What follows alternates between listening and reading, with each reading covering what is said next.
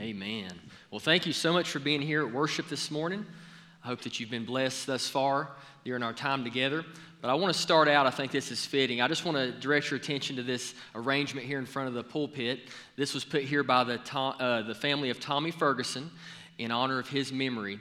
And I had the honor of officiating his services. And I will tell you that it was very spirit-filled. Tommy's heart was that the gospel would be preached. We were able to share the fact that Tommy was responsible for leading his own father to the Lord. His father was an atheist or an agnostic, was against God, against those things, and Tommy was so burdened for his dad that he got his pastor at the time, Johnny Tiller, to go, and they went to visit, and that day, Tommy's dad came to know the Lord. So we talked about in that service that Tommy was able to take his dad to heaven with him. So just know that today you can take something to heaven with you, and I hope and pray that you take a lot of people with you. This has been a difficult week for our church because we've had, today will be the fourth funeral that we've had this week, people associated with our church. Brother Curtis Hips lost his brother. Brother Steve Bryant lost his father. Miss Peggy Ferguson lost her husband. And then Valerie Sell lost her husband, and that service will be today at 2. So if you can, reach out to these families and love on them. That's what church family's for, and that's what it's all about. And today we're going to talk about the rapture of the church. And the rapture of the church is good news for those who have lost loved ones. It's good news for us because it means that one day all those that we've lost, including ourselves, if we know Jesus, will rise from the dead, and death will have no place over us.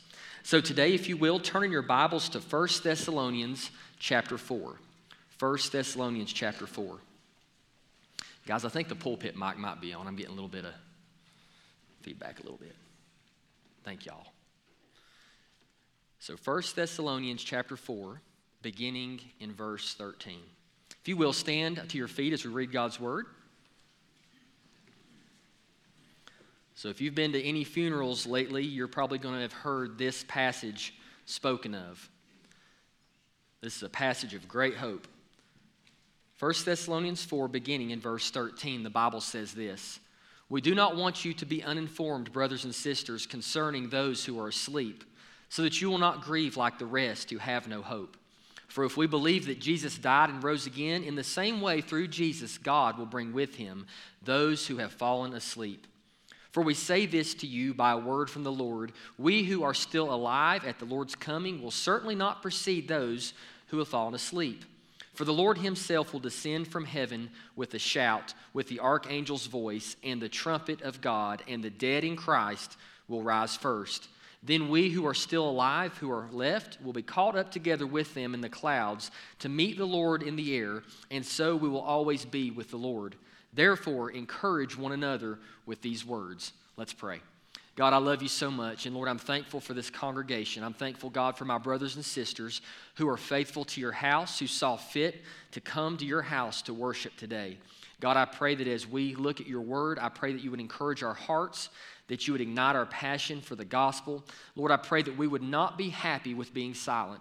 Lord, I pray that just like Jeremiah said, that you would be like a fire shut up in our bones that we cannot contain and that we must let out. Lord, I pray that that fire would ignite us to reach our community, to reach Candler, North Carolina, to reach Asheville, to reach our state, our nation, and our world. Lord, we know that we are here to make a difference, and we pray, Jesus, that we would always understand that only the gospel can make the difference in a lost and a dying world. We ask all these things in Jesus' name, amen. Y'all may be seated. So in our series, The Last Days, we've talked about the beginnings of sorrows.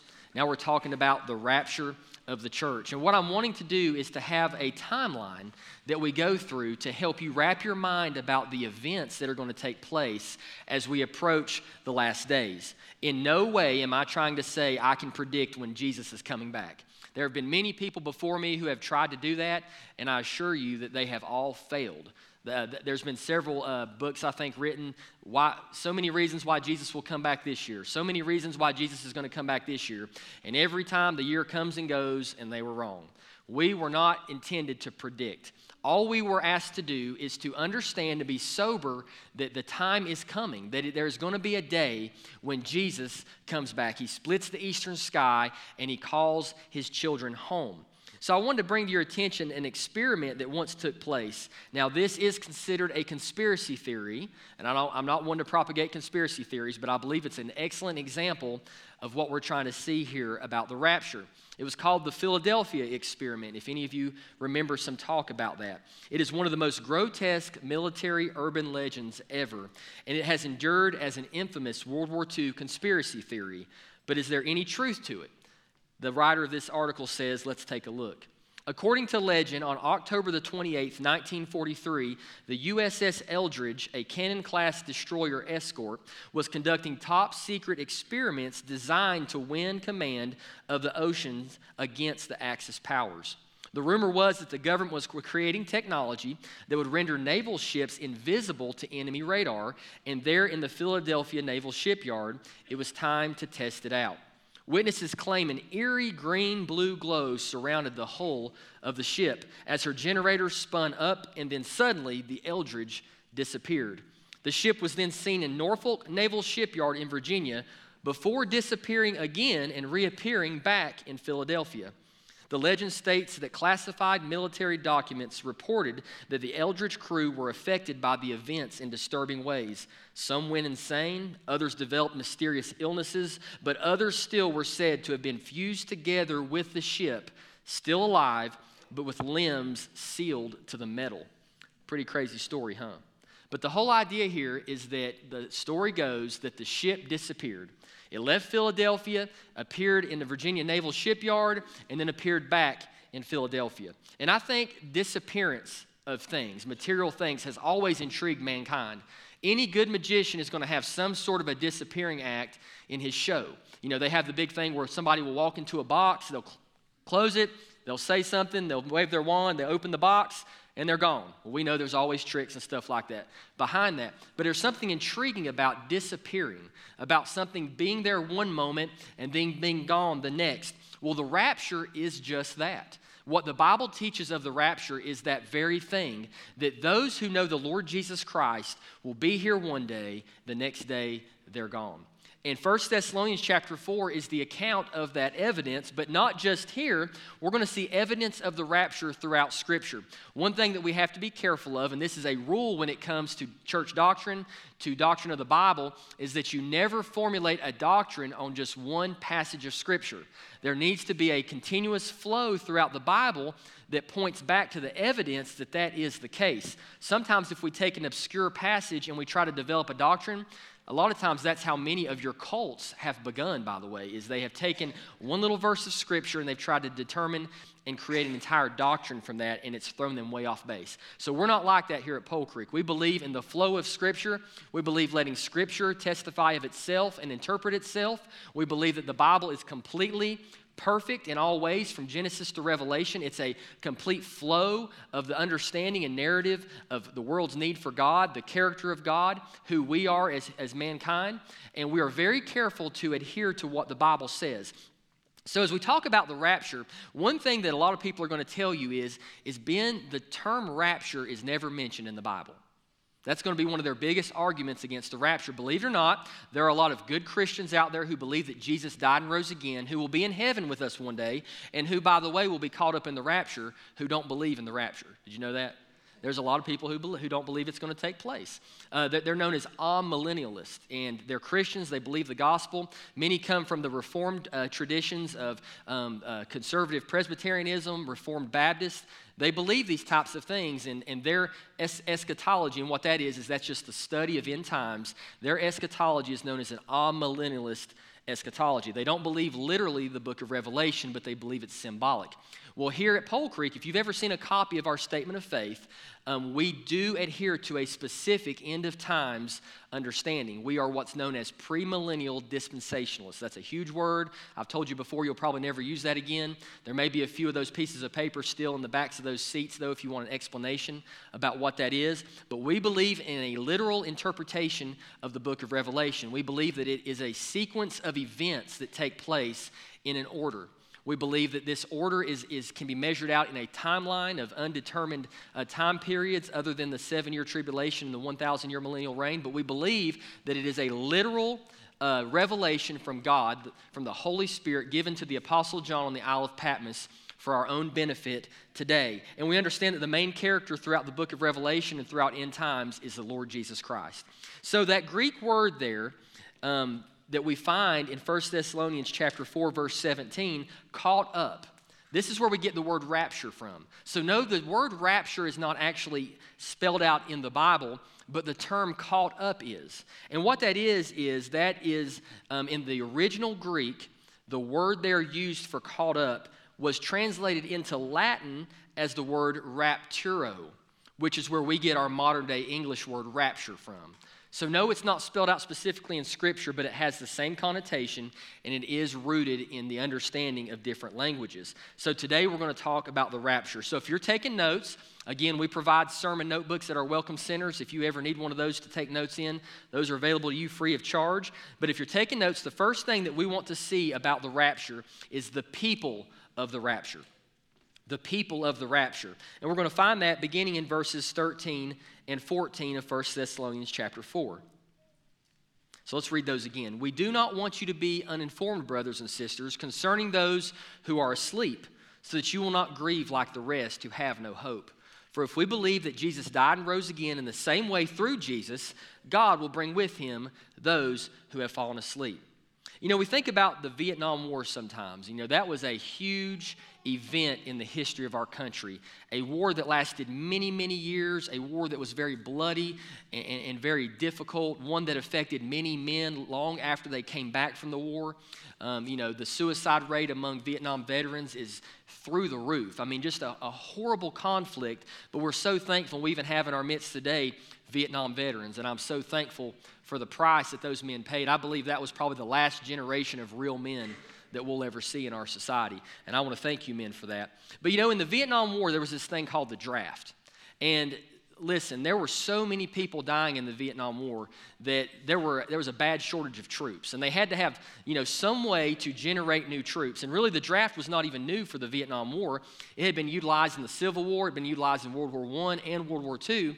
Well, they decided to reinstate the draft in the Vietnam War and begin to draft young men. So it was a way for the selective service system to add badly needed troops to the conflict. And if you're a young man today, 18 years old, by law, you are to register with the selective services. I remember that I had to do that when I was 18, and every man that's an American citizen who's a legal resident, and actually even illegal residents actually is in our law, have to register for the selective services. I know that's kind of ironic. But not everyone was eligible for the draft, and that's something that was very important. Women were not eligible for the draft. Women were not entered into the draft. That was just not something that was acceptable. They believed that the men should fight the wars. Men who were younger than 18 or men who were older than 26 could not be drafted. They had to fit within that time frame between the ages of 18 and 26. There were also people known as conscientious objectors. These were people who maybe were a part of a religion who forbade them to go to war. You know, Jehovah's Witnesses couldn't go to war. Many Muslims did not go. I think Muhammad Ali was one of those that they said due to their religion they could not go to war, so they were exempt from the draft. Certain health conditions would have exempted you from the draft, such as diabetes. The military would not have taken you if you had diabetes at that time. Maybe it was a man who was necessary for the well-being of his children. He had children to raise, and the husband was the sole provider of income. Those men were exempt as well. Homosexuals could not serve in the military. And if you were in college, you would not have been able to be drafted either. So just like the draft would not take just any man, not everyone will be caught up together with the Lord in the rapture.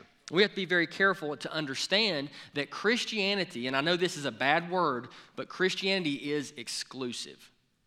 What I mean by that is not everyone gets to go to heaven by means of Christianity.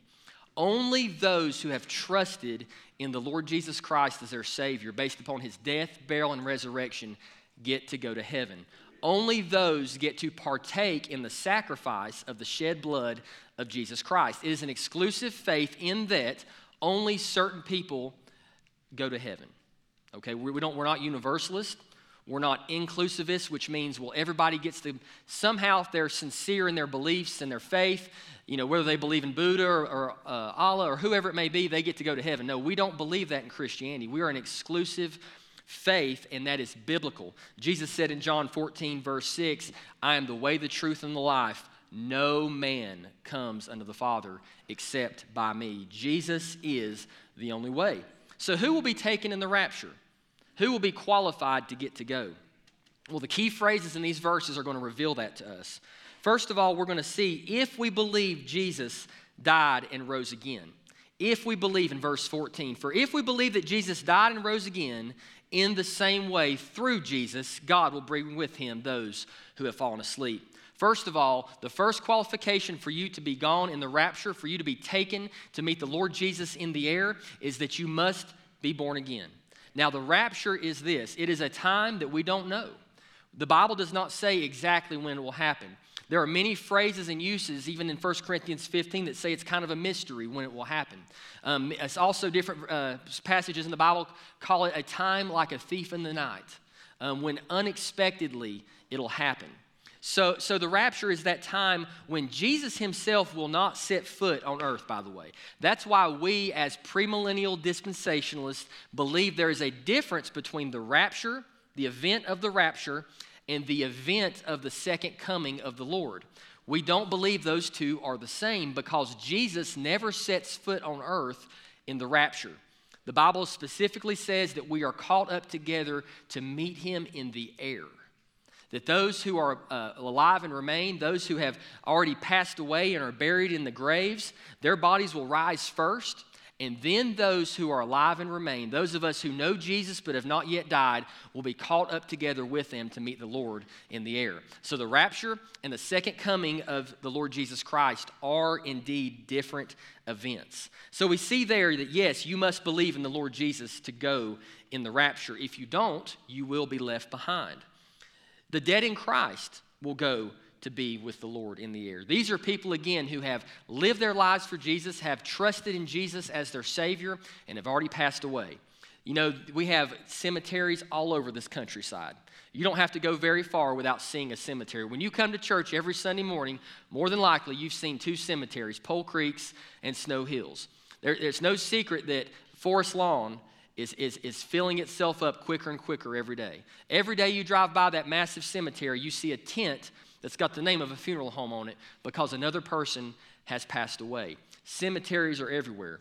Well, I will tell you this, that if you have a loved one who has gone to be with the Lord, their spirit at the moment of their death leaves their body.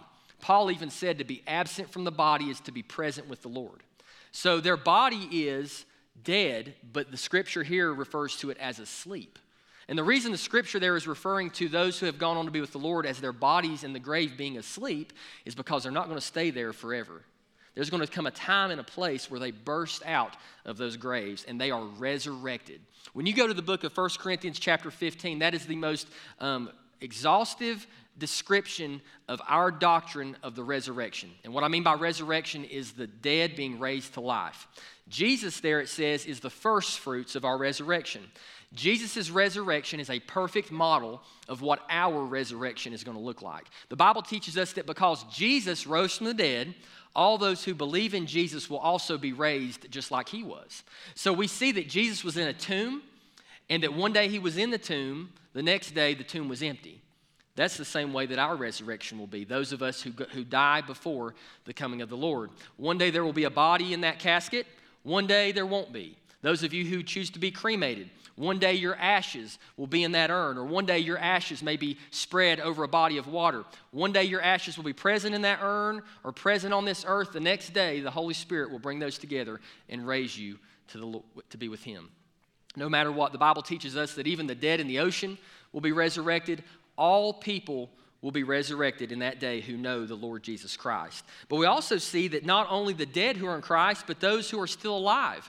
In 1 Corinthians chapter 15, beginning in verse 52, you're welcome to turn there if you'd like, or at least make a note of this verse. The Bible says this in 1 Corinthians 15, in a moment, in the twinkling of an eye, at the last trumpet, for the trumpet will sound, and the dead will be raised incorruptible, and we will be changed. Here we've got two different groups of people. We've got the dead in Christ, and we've got those who are alive in Christ. And just as the dead will be resurrected from their graves the day that the rapture takes place, also those of us who are alive and remain will be resurrected to meet Jesus in the air. At that moment, we will receive what is known as our glorified bodies. See, heaven is going to be a physical place. Okay, I want you to understand that. Sometimes we think of heaven as just a spiritual world where there's like these glowing orbs and people are floating around on clouds or playing our harps, and that's not heaven, okay? Heaven is a physical world, a world that you need your senses to enjoy, a place where you can touch and feel, a place where it is required that you have a physical body. You know, right now, those who have gone on, they're in what is known as the second heaven. Okay, but one day the Bible teaches us that a new heaven and a new earth will be created by God, that the holy city of Jerusalem will descend from heaven, and literally this earth will be quenched by fire in the very, very end of times, and the new heaven will actually be on this earth. Did you know that? Some people say, well, you know, this isn't my home. Well, you're right. The current condition of the earth is not our home, but one day we're going to be back here. We're going to go to heaven for a while. All the end of time scenarios are going to play out, and then the earth will be destroyed by fire, and the new heaven and the new earth will be created. There's still going to be dirt in heaven. Did you know that? There's still going to be things that you can eat in heaven. You're still going to get to laugh and have fun with those that you love and know. You're actually going to know them as they were known here, the Bible says. It's not going to be like you don't recognize everyone. It's not going to be just some dull place where everyone's wearing their white robes. No, it's going to be a place that you get to enjoy. And you know what's so special about it? No more sin, no more pain, no more death, no more hurt. And if you want to talk to Jesus, you don't have to kneel on your knees to pray for him. You can actually walk up to him and talk to him. You can see him face to face. So that's the beauty of what we have to look forward to as believers. And that gives you a whole different perspective on death. It gives you a whole different perspective on even this life that we're currently living. It is temporary. And yes, it's hard. And yes, we suffer. But you know what? What should get us through each and every day is the promise of God that we are not going to be here in this state forever. The great day of resurrection, the great rapture is coming based upon the authority of the Word of God. So if you're taking notes, the first thing we saw is the people of the rapture. It'll be only those who know Jesus, whether they're dead or whether they're alive, it doesn't matter. If they know Jesus, they're going in the rapture. The second thing that I want you to know about the rapture is what it's going to sound like. The sound of the rapture. Now you may say, Ben, that's kind of odd, but it will have a specific sound when it takes place. We find this in 1 Thessalonians chapter 4, beginning in the first part of verse 16. Here's what it says. For the Lord himself will descend from heaven with a shout, with the archangel's voice, and with the trumpet of God. So we have three different distinct descriptions of either a sound or multiple sounds. And the reason I say that way is because there's differing opinions among scholars about if that's actually three separate sounds that'll take place, or if it's actually descriptions of one sound that'll take place. Regardless, I think it's going to be awesome. Back when I was in high school, I drove a 1984 Mazda pickup truck. And if you went to school with me, you remember this truck. My dad drove it back and forth to Wilsonart for about 20 years because he bought it brand new in 1984. And then I got to drive it as a senior in high school. Just a little 5-speed, 4-cylinder truck. But every morning when I drove to school at Inca High, along with most of Candler, the whole school would have known Ben Heisey has arrived. And I'm going to tell you why. You said, well, Ben, did you have 15-inch subs? And, you know, were you playing some music? No, that was not it. It literally sounded like a cannon going off when I got to school because that truck backfired like no other. Like no other. You know, you hear little pops and cracks here and there. No, this was a cannon. And if you had been standing behind the truck when it happened, it would have felt like somebody just dropped a grenade 10 feet from you. That's the impact of the sound. If you were to follow me at night, you would have seen a blue flame probably about that long shoot out the tailpipe. And I had it down just right. And my dad actually taught me to do this, even though he kind of told me not to do it too much. But what you do is you throw it in second gear, you wind it out a little bit, and then right when that engine rounds out, quite a few RPMs, just let off the gas. And it'll go, ba, ba, ba, ba, boom! And man, I had so much fun with that. I almost gotten beat up a few times too. Even my dad told me a story. He was just as much to blame, so you know where I got it from. But he was coming from work one morning. This lady had just checked her mail, and he decided to let that thing backfire, and he did.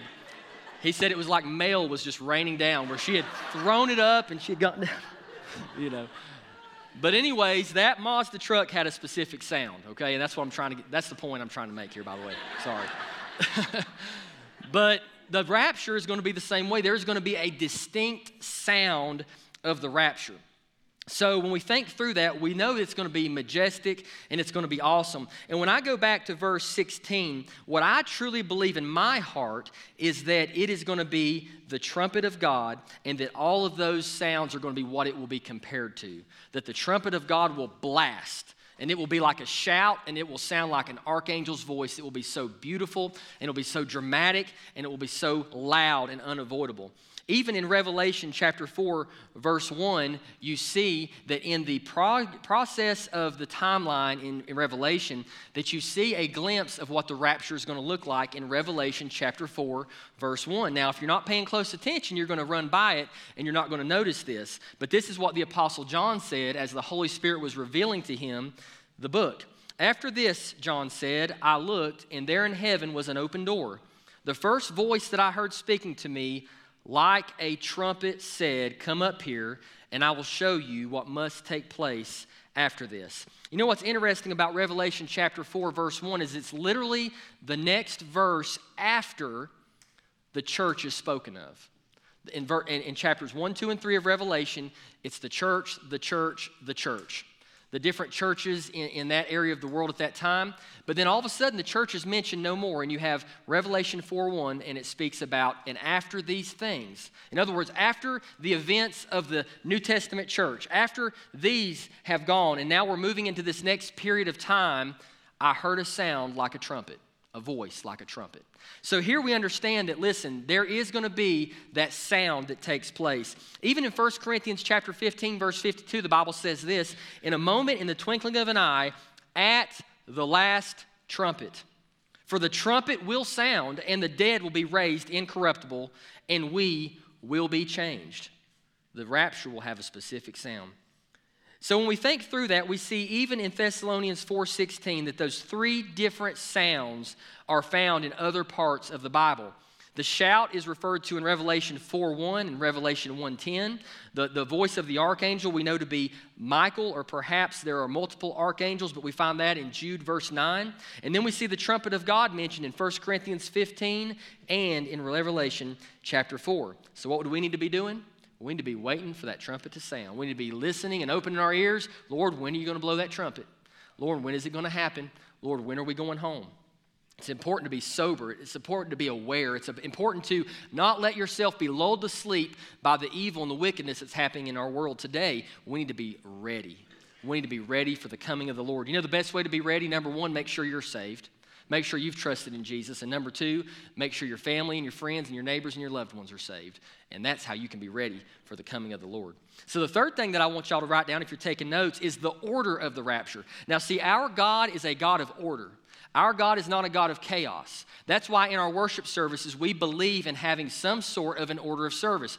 No, we don't put our order of service in bulletins anymore. No, we don't do all that, but we still have an order of service because a chaotic worship service is not going to do anyone any good. We've got to have some sort of order so that we can have a structure to where we can communicate and we can reach the goals that we've set forth in our worship services. But here, even in the rapture, because of who God is, He's a God of order, He has a specific order to the rapture. We find that in verses 15 and 16, and then also into 17. Beginning in verse 15, for we say this to you by a word from the Lord, we who are still alive at the Lord's coming will certainly not precede those who have fallen asleep. For the Lord Himself will descend from heaven with a shout, with the archangel's voice, and with the trumpet of God, and the dead in Christ will rise first. Then we who are still alive, who are left, will be caught up together with them in the clouds to meet the Lord in the air, and so we will always be with the Lord. You know, when you look at creation, when you look even at the human body, you're not just a bag of cells that evolved. You are a very intricately designed being. Even scientists will not object to the fact that your DNA is a written code. Literally, it has a pattern and it has a language of its own. Now listen, evolution doesn't create order. An evolutionist would say that the world and the universe was in chaos. And then because of an act of random chance, all the chaos came into order. That's insane. That's absolutely, and there's also no way to gauge that. When did that happen? How did that happen? And who can prove that that happened? Nobody, by the way. Evolution is not science. Evolution is a religion. It's a form of atheism that's propagated as though it is science. So, if you're taught that it's part of biology, or if you're taught that it's part of, earth science or whatever, that's false. Evolution has nothing to do with science. It is a made-up belief system to justify not having a God. Because in reality, you can't make sense of science. You can't make sense of the universe. You can't make sense of planet Earth and how it functions without there being a God. Because God started with order. And that's how we get to enjoy what we have today. But God's order is then thrown into chaos because of sin. And we're starting to see that in our society. Part of God's order is marriages between one man and one woman. And that's how you raise children. And that's how you bring up the next generation to continue to have those godly principles and to continue to understand morality and things that are good. But when you begin to throw out the simple basis of God's family order, you start to see chaos in our society. And what I mean by chaos is that you never thought that you might get smacked for calling a man a man. You never thought that somebody would have an issue with you saying, yes, ma'am, thank you, and come to find out it's a man. That's chaos, by the way. When the language that we've embraced for thousands of years, the English language, begins to break down, and we can't use simple pronouns to refer to people who were born a certain sex, that's when chaos enters into the order that God initiated. That's why in Genesis 1:27, the Bible teaches us that God created man in his own image. He created them male and female. Guess what? How many genders are there in the Bible? 2, not 22. Dos. Man and woman. And when you get away from that, my friends, you've got some chaos. Listen, it didn't start chaotic. It started with the order of God. And because of man's incompetency, man's selfishness, man's lust, we now have chaos in our society. It's chaotic. So we understand that we have a God of order and that his order is absolutely beautiful. So when will it take place and who will go first? Well, even in Matthew chapter 24, one of the greatest prophetic chapters in the Bible says this, "Now concerning that day and hour, no one knows," so don't try to predict it, "neither the angels of heaven nor the Son, except the Father alone."